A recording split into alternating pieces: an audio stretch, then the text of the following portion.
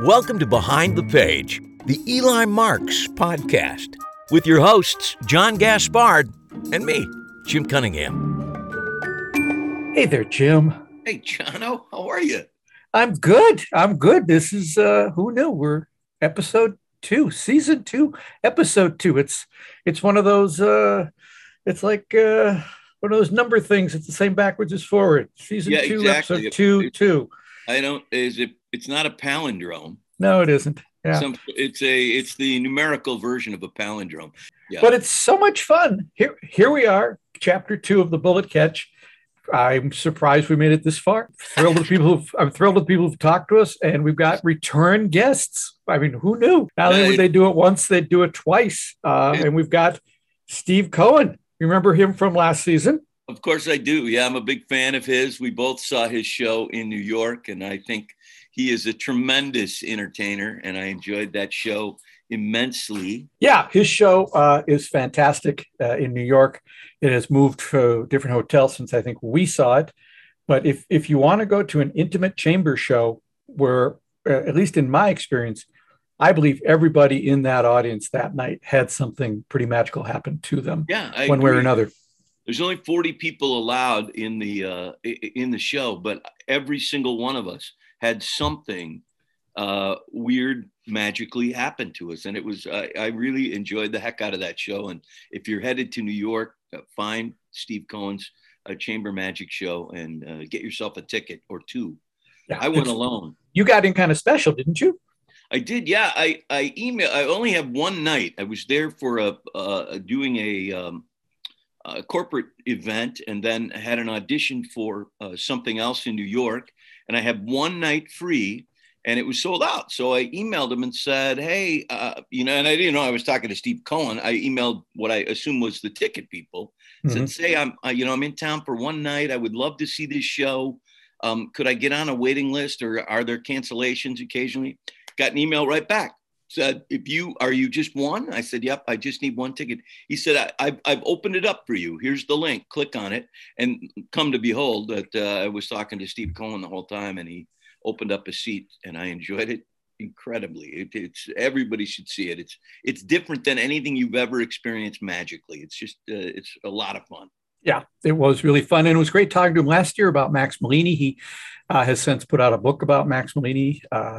And this time he was a perfect person to talk to about the title of the second book in the Eli Marks series, The Bullet Catch, because he is one of a handful of people who has performed The Bullet Catch, and he has the scar to prove it. And of course, we've also both seen Penn and Teller do The Bullet Catch. I don't think they call it that. I don't know what they call it, but it is absolutely terrifying in their hands. And I think Steve talks a little bit about that in this interview. It is a trick that I want nothing to do with. Yeah, that's sort of his major theme toward the end of the conversation. But at the very start of it, he did a great job of sort of giving us a quick history of The Bullet Catch. So the Bullet Catch has actually been around for a very long time. The legend is that 13 people have died performing it, and no one wants to become number 14. Actually, I take it back. 12 people have died performing the Bullet Catch. Nobody wants to become number 13.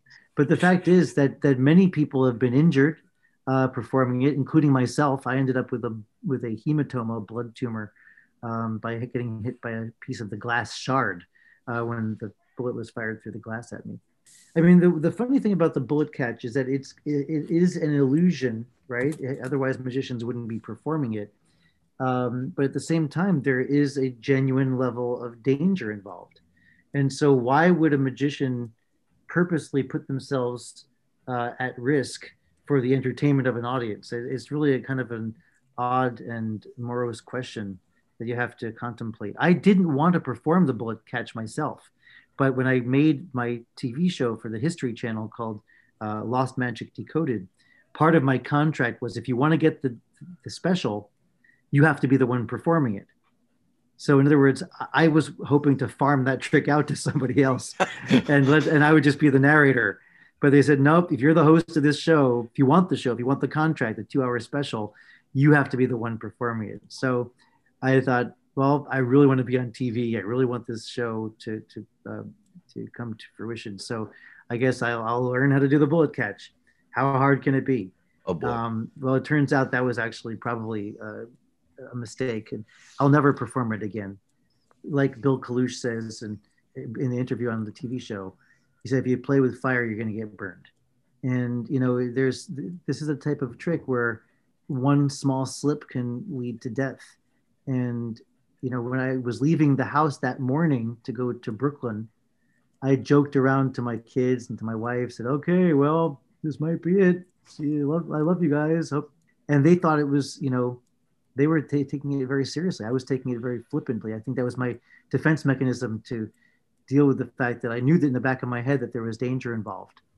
But I was trying to make light of it. And the fact that I ended up in the hospital after performing the bullet catch, maybe was part of fate. Maybe it was meant to be after the way I was kind of just flipping it off. So I'll never forget standing there when the muzzle was actually flashing, and I saw one muzzle flash, but then I felt two moments where I was falling backwards. One when I was catching the bullet, and one when I was hit in the chest.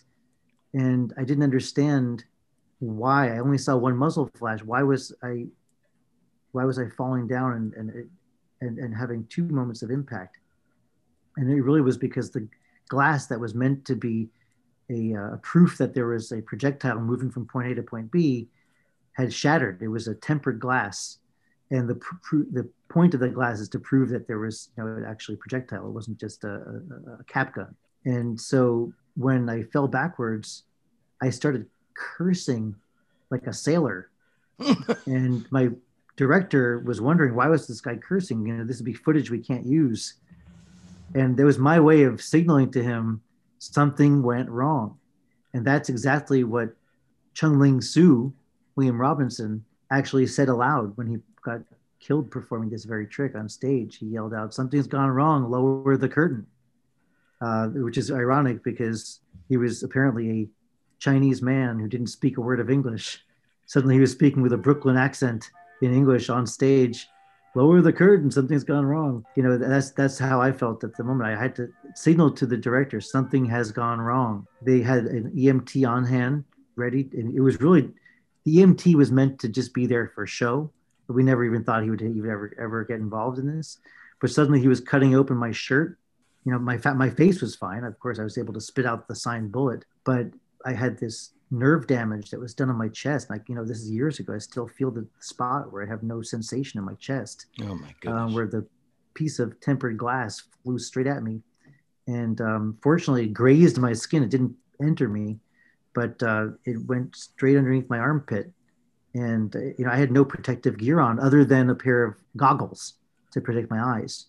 So some people then wrote in, and there were, people write in all these crazy comments, and I got nasty emails from people saying, "Oh, that was a fake bullet. It dissolves on impact, and that was just a makeup job you had done." And no, I couldn't walk up and down stairs for weeks without a great amount of pain as my chest would kind of, bounce as you're walking up and down the stairs.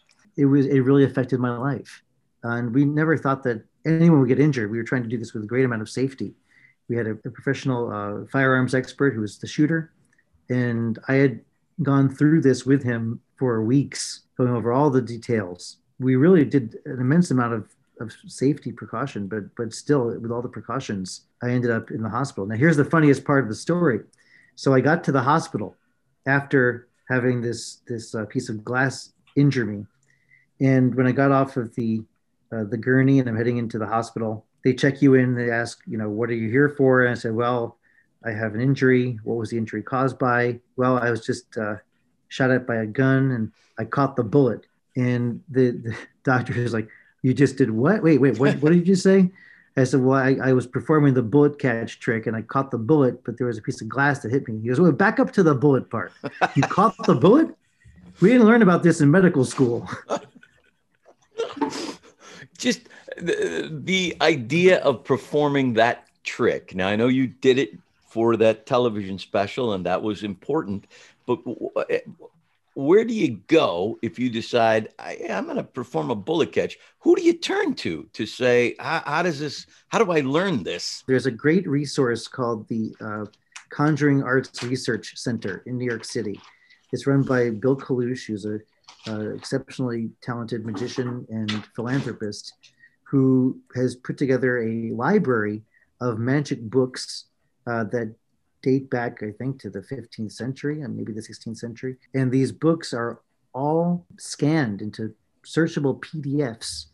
So when you're in his library, you can actually find pretty much any secret that's ever been written, in not only English, but in other languages too, because he has on staff, or had on staff, a linguist who could help translate books from Spanish and French and Italian, Chinese into English, so that all this information is available.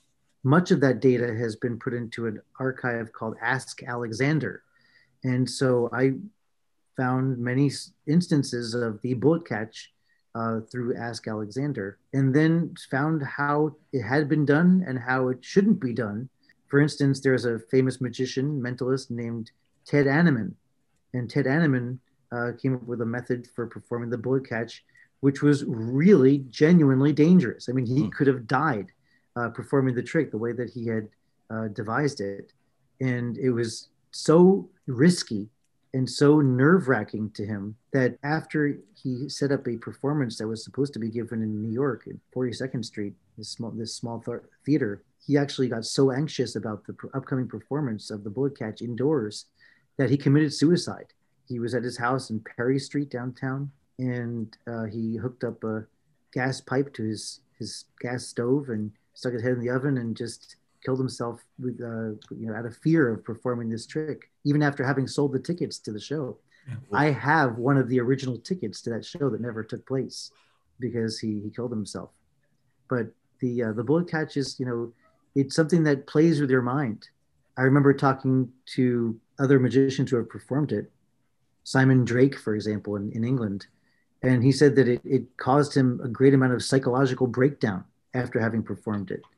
I remember talking to Dorothy Dietrich, who has performed the bullet catch, and she said she was fearful all the time that people would pull guns on her and say, "Hey, catch this," because that's really where it boils down to. It's if you've proven that you can catch a bullet, then people think you could do it all the time, right? And so if someone takes this as a challenge, because we live in a trigger happy world, someone might come up to you and at random say, "Hey, you're the magician who catches bullets, catch this," and it could really it could make you feel very neurotic, or kind of always on edge, because you're wondering, when will this next challenge be bestowed upon me? So if a magician approached you and said they wanted to do it, what advice would you offer before they go down that path?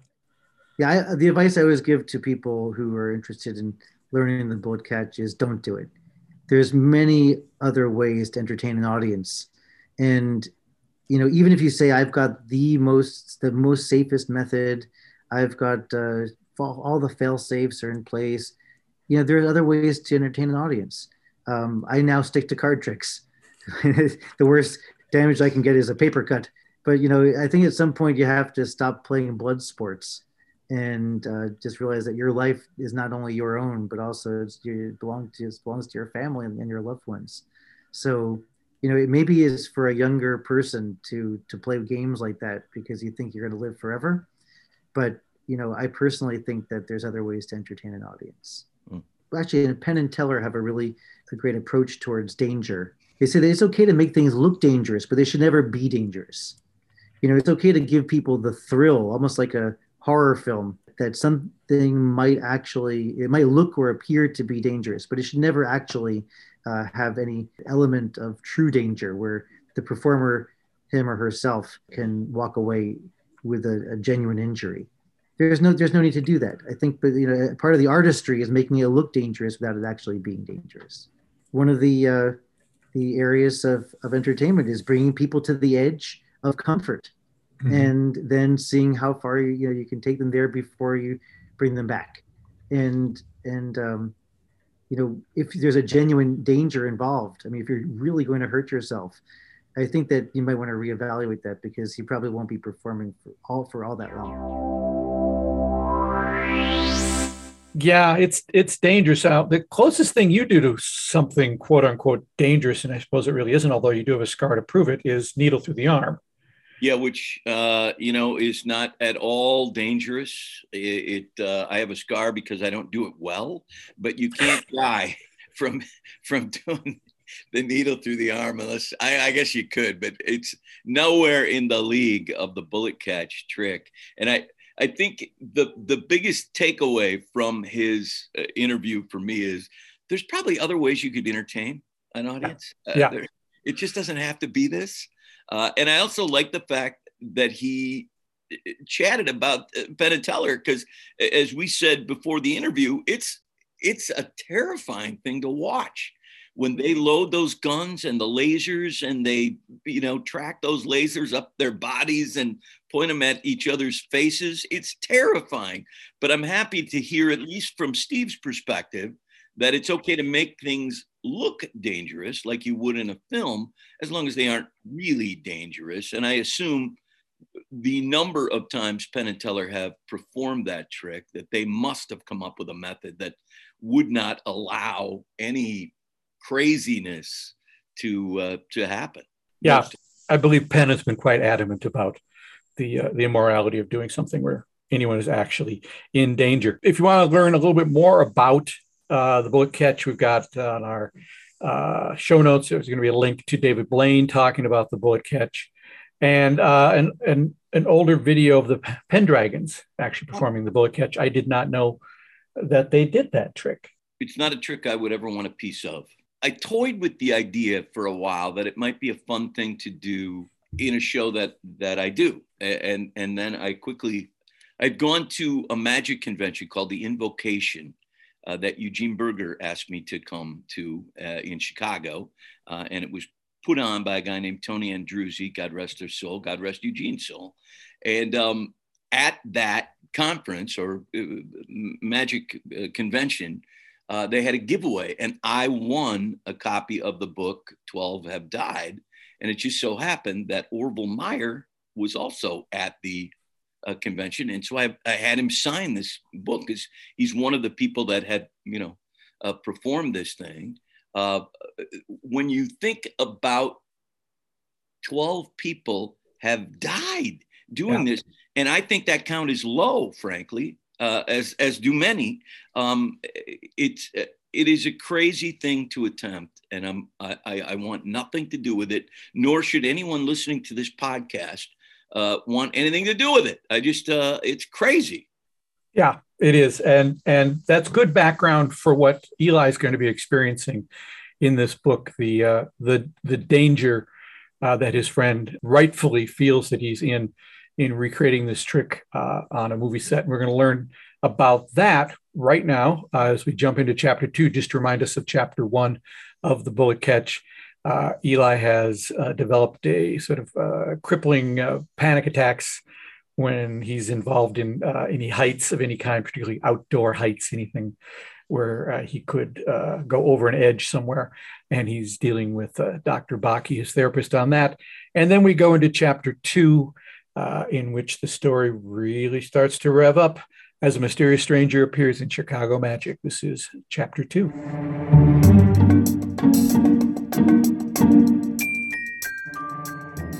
The Bullet Catch, an Eli Marks mystery. Chapter 2. Until the sound of the bell alerted me to the arrival of a customer, I had spent the better part of the next morning fumbling with a deck of cards in my hands, trying, not for the first time, to unlock the secret of the center deal. The center deal is a fabled card move in which the magician deals a selected card not from the top or bottom of the deck, but from the center. It's a sleight that had always stymied me, and I take only a small amount of solace in the knowledge that I am far from alone in my inability to master the move. I set the cards down and looked up to see who had come in, expecting to recognize one of the 24 or so customers who still frequented our brick-and-mortar shop as opposed to doing all their magic shopping online. Instead, I was greeted with the image of a complete stranger who also, oddly enough, looked vaguely familiar. He was somewhere in his 30s, and he wore a baseball cap pulled down over his eyes, which were covered with dark, expensive-looking sunglasses. A mop of dirty blonde hair jutted out from under the hat in a random and reckless fashion. He wore a faded Minnesota Twins jersey and even more faded jeans, but the footwear peeking out from beneath his pants cuffs appeared pointed, textured, and rich. Alligator, perhaps, or maybe from a species higher up on the endangered list. If someone had made a pair of boots out of a Komodo dragon, I thought, this is what the result might look like. "Is anyone else here?" he asked in a hoarse whisper. "Depends," I said, calculating how much cash was in the register and which nearby magic prop might best be employed as an impromptu weapon. "Eli, it's me, Jake North." He pulled off his cap, and the dirty blonde mop came with it. The glasses came off next, and it was then I was able to put the name with the face. "Jake, what are you doing here? In disguise? I'd heard you were in town." He cut me off, looking around again to double-check for others in the vicinity. It's a small shop, and that didn't take long. "Have you got a few minutes to talk?" "Sure, absolutely. What's going on?" Even though we were clearly alone, he still leaned in close and spoke just above a whisper. "I need your help," he said. "Someone is trying to kill me." Okay, start at the beginning. We had taken a corner table at the coffee shop down the street and settled in with our respective purchases, black coffee for me and a double soy mocha latte grande for Jake. His precise and arcane instructions to the barista had slowed the process considerably, but with his order in hand, he seemed less on edge. He was still in his disguise, which I was convinced was calling more attention to him than if he had just gone with his normal look. But you know actors and their innate ability to add drama to any situation. "All right," he said, his voice a soft whisper. "So, I'm back in town making a flick."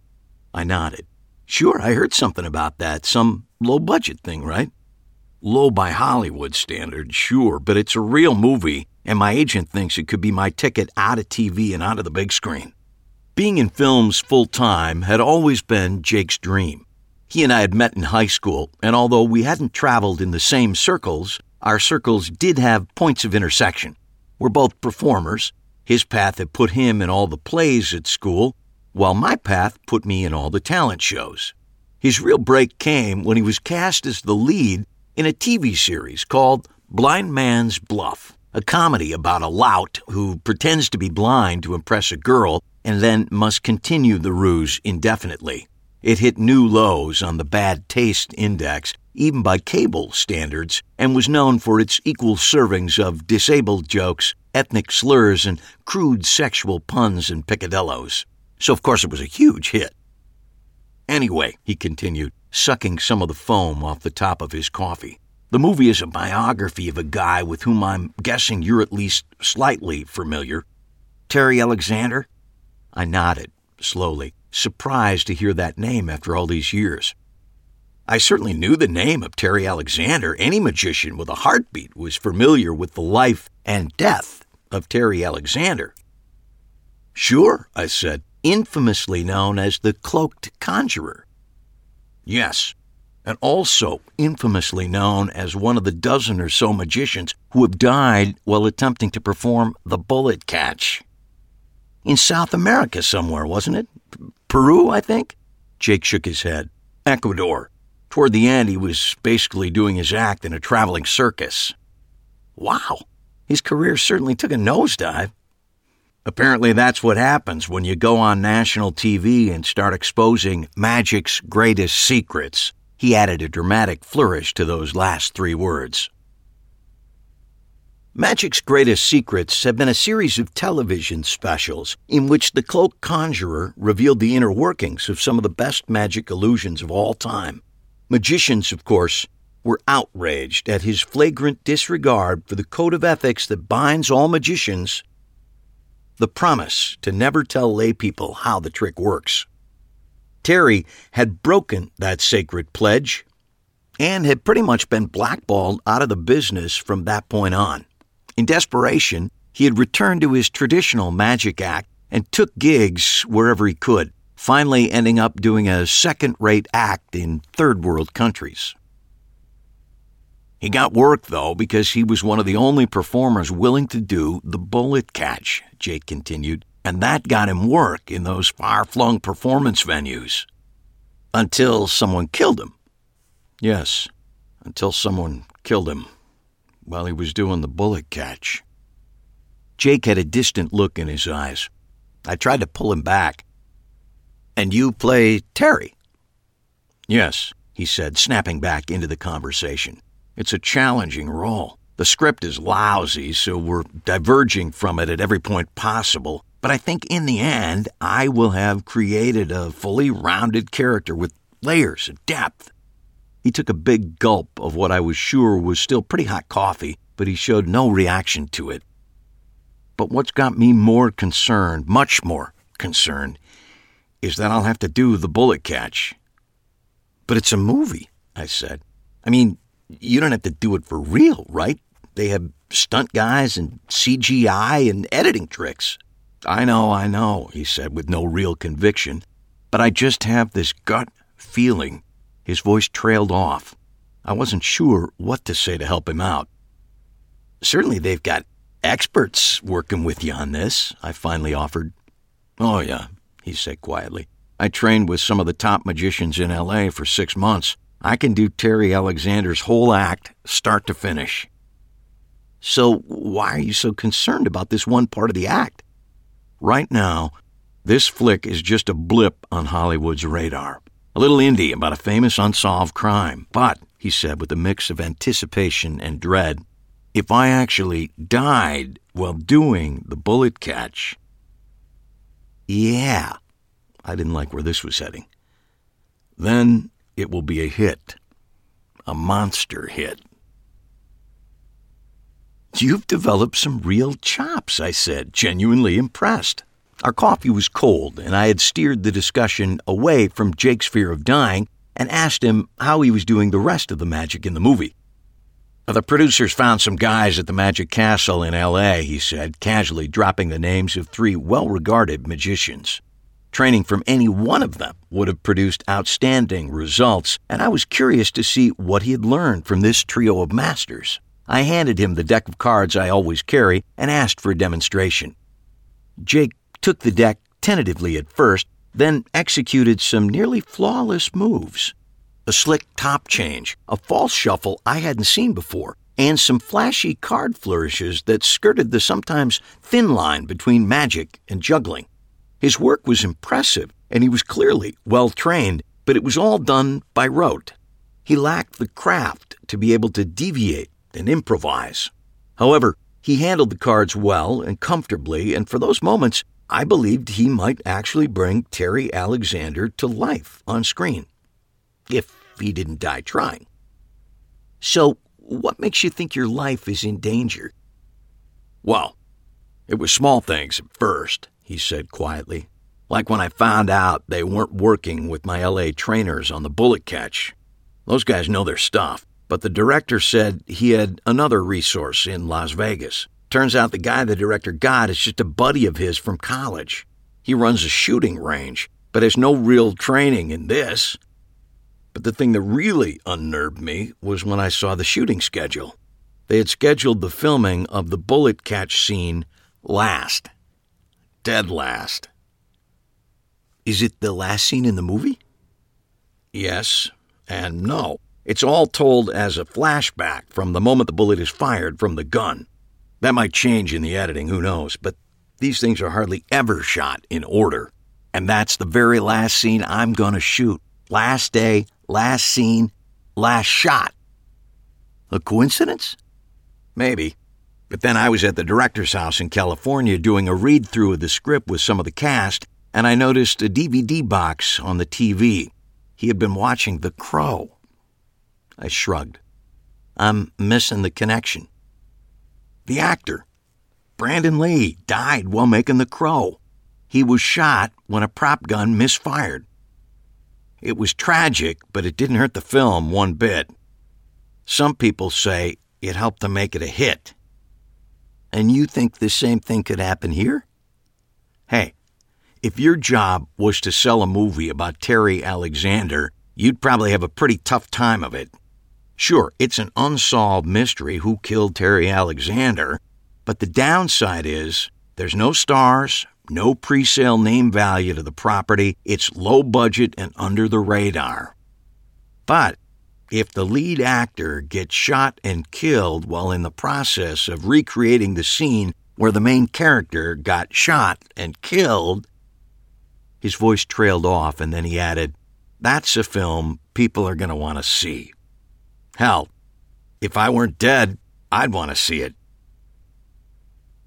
We crossed the street and stood on the corner across from the coffee shop, quietly assessing each other. So, what can I do to help? I finally asked. Jake nodded, considering his words. I'd love to bring you on as my personal magic coach on the set. There's money in the budget, and Lord knows I could use the help, particularly when we shoot the bullet catch. I can do that. Might be fun. Jake smiled grimly. Yeah, film sets are a nonstop riot. He took off his sunglasses and rubbed his eyes. We finished the bulk of interiors in Vancouver, where they recreated Terry's early years and the TV specials. We're in Minneapolis mostly to do the Ecuador scenes, the traveling circus. Minneapolis is their choice to recreate rural Ecuador? Jake chuckled. Hollywood magic. They're redressing the Renaissance Festival grounds outside of town to look like an Ecuadorian village. It was cheaper than going to South America, and Minnesota finally put in some tax breaks for filmmakers. It's economics. In Hollywood, it's always economics. We were standing in front of Chi and Things, the store on the corner of the block that includes Chicago Magic. We stepped aside to let some customers pass, and I stole a peek into the shop through the open door, hoping to catch a glimpse of Megan. I thought I saw a hint of her curly brown hair in the back of the store, but whoever it was disappeared out of sight behind some shelves. I hadn't been in the store, her store, since the breakup, and the few sightings I'd had of her had been way too distant and far too brief. But we both worked on the same block, and the odds were at some point or another our paths would have to cross. I wasn't sure how I would react when we finally did bump into each other, but that didn't make me want it any less. Somewhere in my brain, I was convinced that just the sight of me would be enough for her to throw back her head, give a coquettish laugh, and say, Eli, what was I thinking?" before throwing herself into my arms. "What?" I asked, realizing that Jake had said something. "I said you don't have to decide right now about being my magic coach. We can talk about it at the reunion." I turned back, not sure what he meant. "The reunion?" I repeated. "Yeah, our 15th high school reunion this weekend. You're going, right? I mean, come on." He gave my arm a playful punch. "Two successful single guys like us will rock the place." "I don't know," I said, slowly shaking my head. "I went to the 10th reunion, and it was really sort of a drag. And anyway, I didn't see you there," I added accusingly. "Nah, I skipped the 10th. I hadn't attained my reunion goal at that point." "Your reunion goal?" He smiled a wicked grin.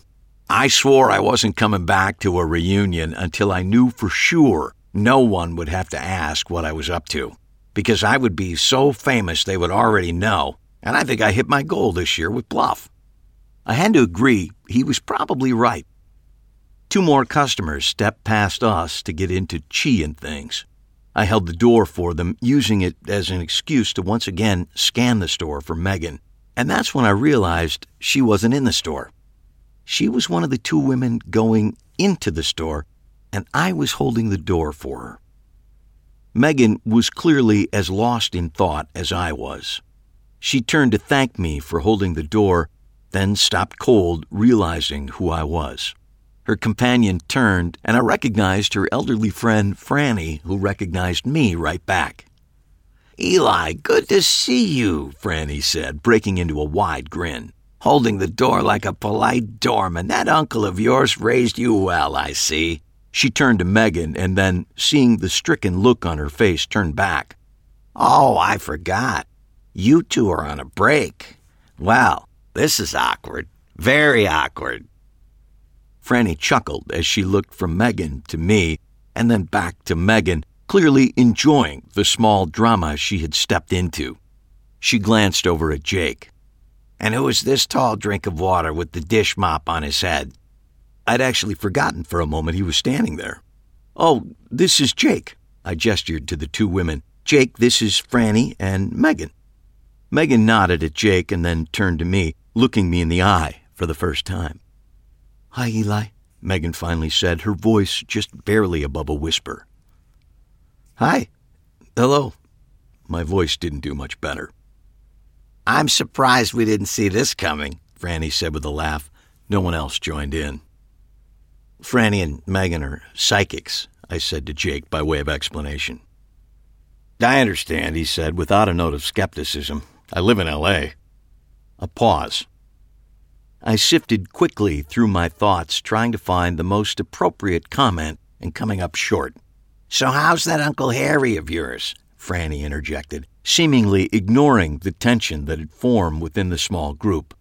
Megan looked at me again. I returned her gaze, trying not to look too intense. Nonchalance was a hard nut to crack with so little warning. I turned to Franny. He's good. Still cranky, but good. Nice to hear. Tell him Franny said hey. I will.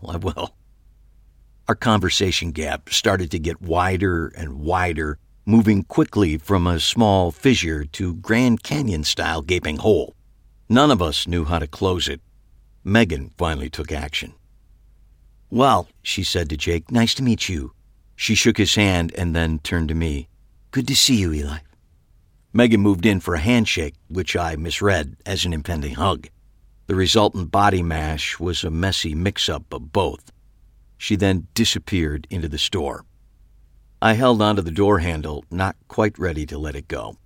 Franny lingered behind, clearly waiting until Megan was out of earshot. I'm glad I ran into you, Eli, she said with sudden seriousness. I had a ping about you this morning, out of the blue. I don't often get those, but when I do, I've learned to listen to them. Franny makes her living as a phone psychic, literally. That is, she only gathers insights while on the phone. No standard in-person one-on-one live readings for her. It's on the phone or nothing. And she really runs it like a business, putting in banker's hours and turning off the phone on evenings and weekends. As she likes to say, I leave work at work. I nodded, waiting for her to continue. I saw a gun and a bullet, she said quietly. A man gets shot. Somehow you are involved. And this was the weird part. The man who got shot was the man who got shot, but he wasn't. It didn't make any sense to me. I hope it makes sense to you. She patted my arm warmly and then disappeared into the store. I released my grip on the door handle and the door swung slowly shut. I turned back to Jake. I have to admit, I wasn't particularly surprised to see that his face had gone completely pale.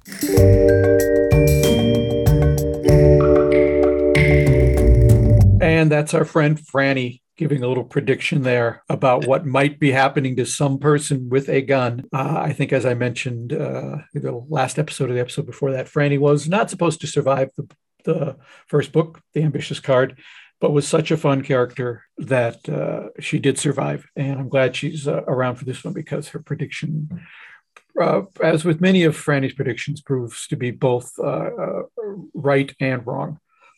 Yeah, at the same time, which is the danger of predictions, I guess. Unless you do it professionally, in which case it's always right. It is always right, yeah. Or the stuff you remember is right, and you can forget the rest. So in this...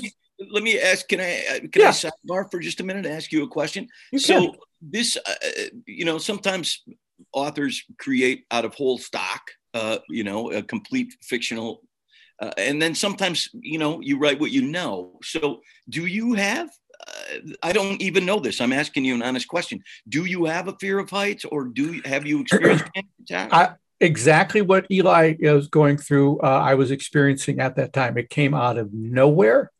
I'd always had what you would call a reasonable fear of, I'd rather not go up into that high place, but I can certainly do it. Yeah. And something just clicked.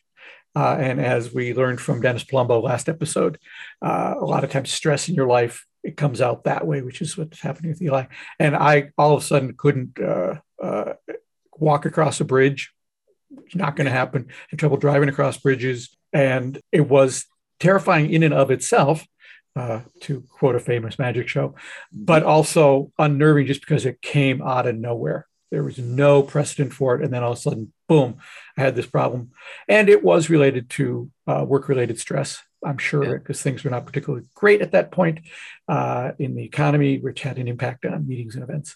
And it is still, I still get an occasional, if I'm watching TV and someone's hanging off the edge of a building, the legs go a little rubbery. But as Eli finds out, and as I found out, the whole thing is not that uncommon. People have that sort of fear. There's a lot of people out there that have that sort of fear. And as Dennis Palumbo recommended, in the case of a client who had a deadly fear of spiders, he said, if your son's baseball goes under the house and you need to crawl under there to get it, buy a new baseball. And that was sort of the advice I got from the real life equivalent of Dr. Baki, which was, this will work out. But for the time being, the best thing to do is just, don't go to the top of the Fauché Tower and go stand out on the edge and look out. It's not going to make you happy. And I don't even know if you can still do that in the Fauché Tower. And I'm certainly dating myself when I say that was the tallest building in the Twin Cities. And for 25 cents, you could go up to the top and, hey, look, I can see Lake Harriet from here. It was pretty exciting. Do you, for the most part, you're through it and it doesn't, you can cross a bridge now or? Yes, I can cross a bridge now without an issue. I wouldn't go to one of those glass bottom bridge things across a big chasm. Well, nobody would, John. Well, there are people who do it, and I could have done it before. But yeah, I'm mostly normal, which I think I should probably put on my business card. John Gaspard, mostly normal since 1958. Yeah, mostly normal. Yeah. It's very nice. I'm fascinated by the whole topic because, of course, the idea that something could come out of nowhere and suddenly destabilize an otherwise mostly normal life is interesting and terrifying at the same time. And it wasn't that difficult to put Eli in situations where he had to deal with it. You don't really have to go out of your way, really, in real life, particularly if you're a magician doing events, going from place to place. Right.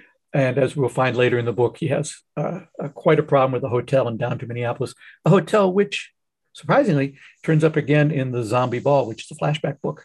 And we should learn more about that hotel and Eli's history with it. But anyway, in this chapter, we got to meet his friend Jake North, who's a TV actor. And they talk about Terry Alexander, the cloaked conjurer who gave away magic secrets on TV. And he's obviously based on Val Valentino, who, as the masked magician, had a number of TV specials in which the secrets behind magic tricks were revealed, not always correctly, but enough so that it certainly annoyed the magic community. I was not interested that much in magic at the time, but I certainly heard about it and saw it and understood the anger. Do you remember those specials? Yeah, absolutely. I remember the specials. I can say I never watched one of those specials, but I remember because I have always been on the sort of magical fringe. And so, yes, of course, I remember all of that stuff. And I think, the long and short of it is there've been that kind of stuff from the gate, I would think. People were exposing right from the beginning of magic. Somebody would create some sort of explanation for the cups and balls and put it in print and circulate it. And it really did not.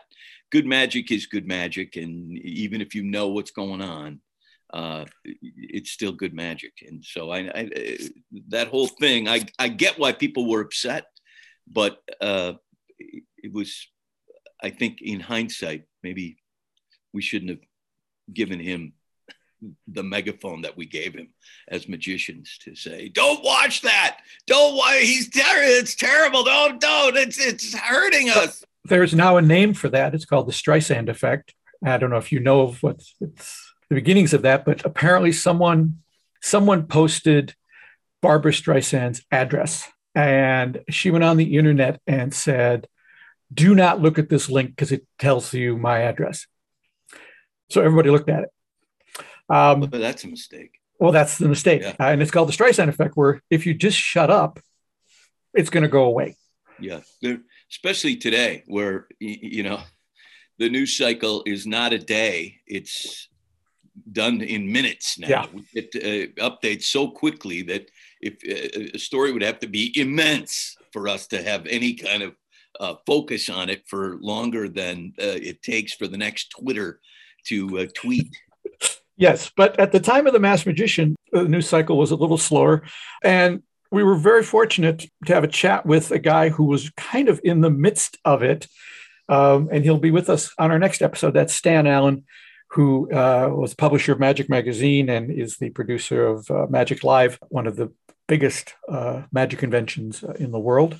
And he, as the publisher of Magic Magazine, was sort of in the thick of it. He knew Val. He asked Val the right questions, and he just didn't get, even though he knew what the answers were, he got sort of shady answers. So anyway, Stan is a funny and fascinating man.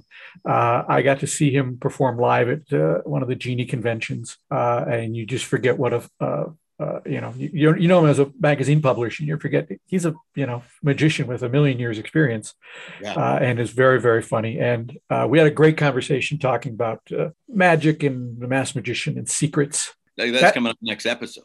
That is, and then in keeping with the idea that the bullet catch is a dangerous trick, in 2 episodes we're going to chat with Joshua Jay, who will talk to us about a presentation he gives called Tragic Magic, which are stories of magicians who've been injured or killed while performing. Well, that's fun, huh? That's fun. Yes, I guess we're going down kind of a grim path for the first next couple episodes. But then things will lighten up quite a bit, although both those episodes are quite funny. And Stan in particular is a delight. But after that, we've got guests like Kayla Drescher, Pat Hazel, John Armstrong, Jonathan Levitt, and your favorite, Harrison Greenbaum. But all of them were fun. I'm learning something in absolutely every single interview that we do that I can apply to the real world. Dennis Palumbo, don't assign meaning to things. Find a different way to entertain the audience than making your life. That's a good one. I'm writing that one down.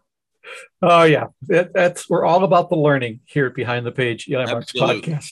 Yeah. Anyway, as I mentioned earlier in the show notes, we've got video of David Blaine talking about the bullet catch. We got the Pendragons performing the bullet catch. If you haven't seen the Pendragons perform, what is the name of their Metamorphosis? If you haven't seen the Pendragons performing Metamorphosis, boy, I think if I can find a link, I'll put that up there. I wore out that video.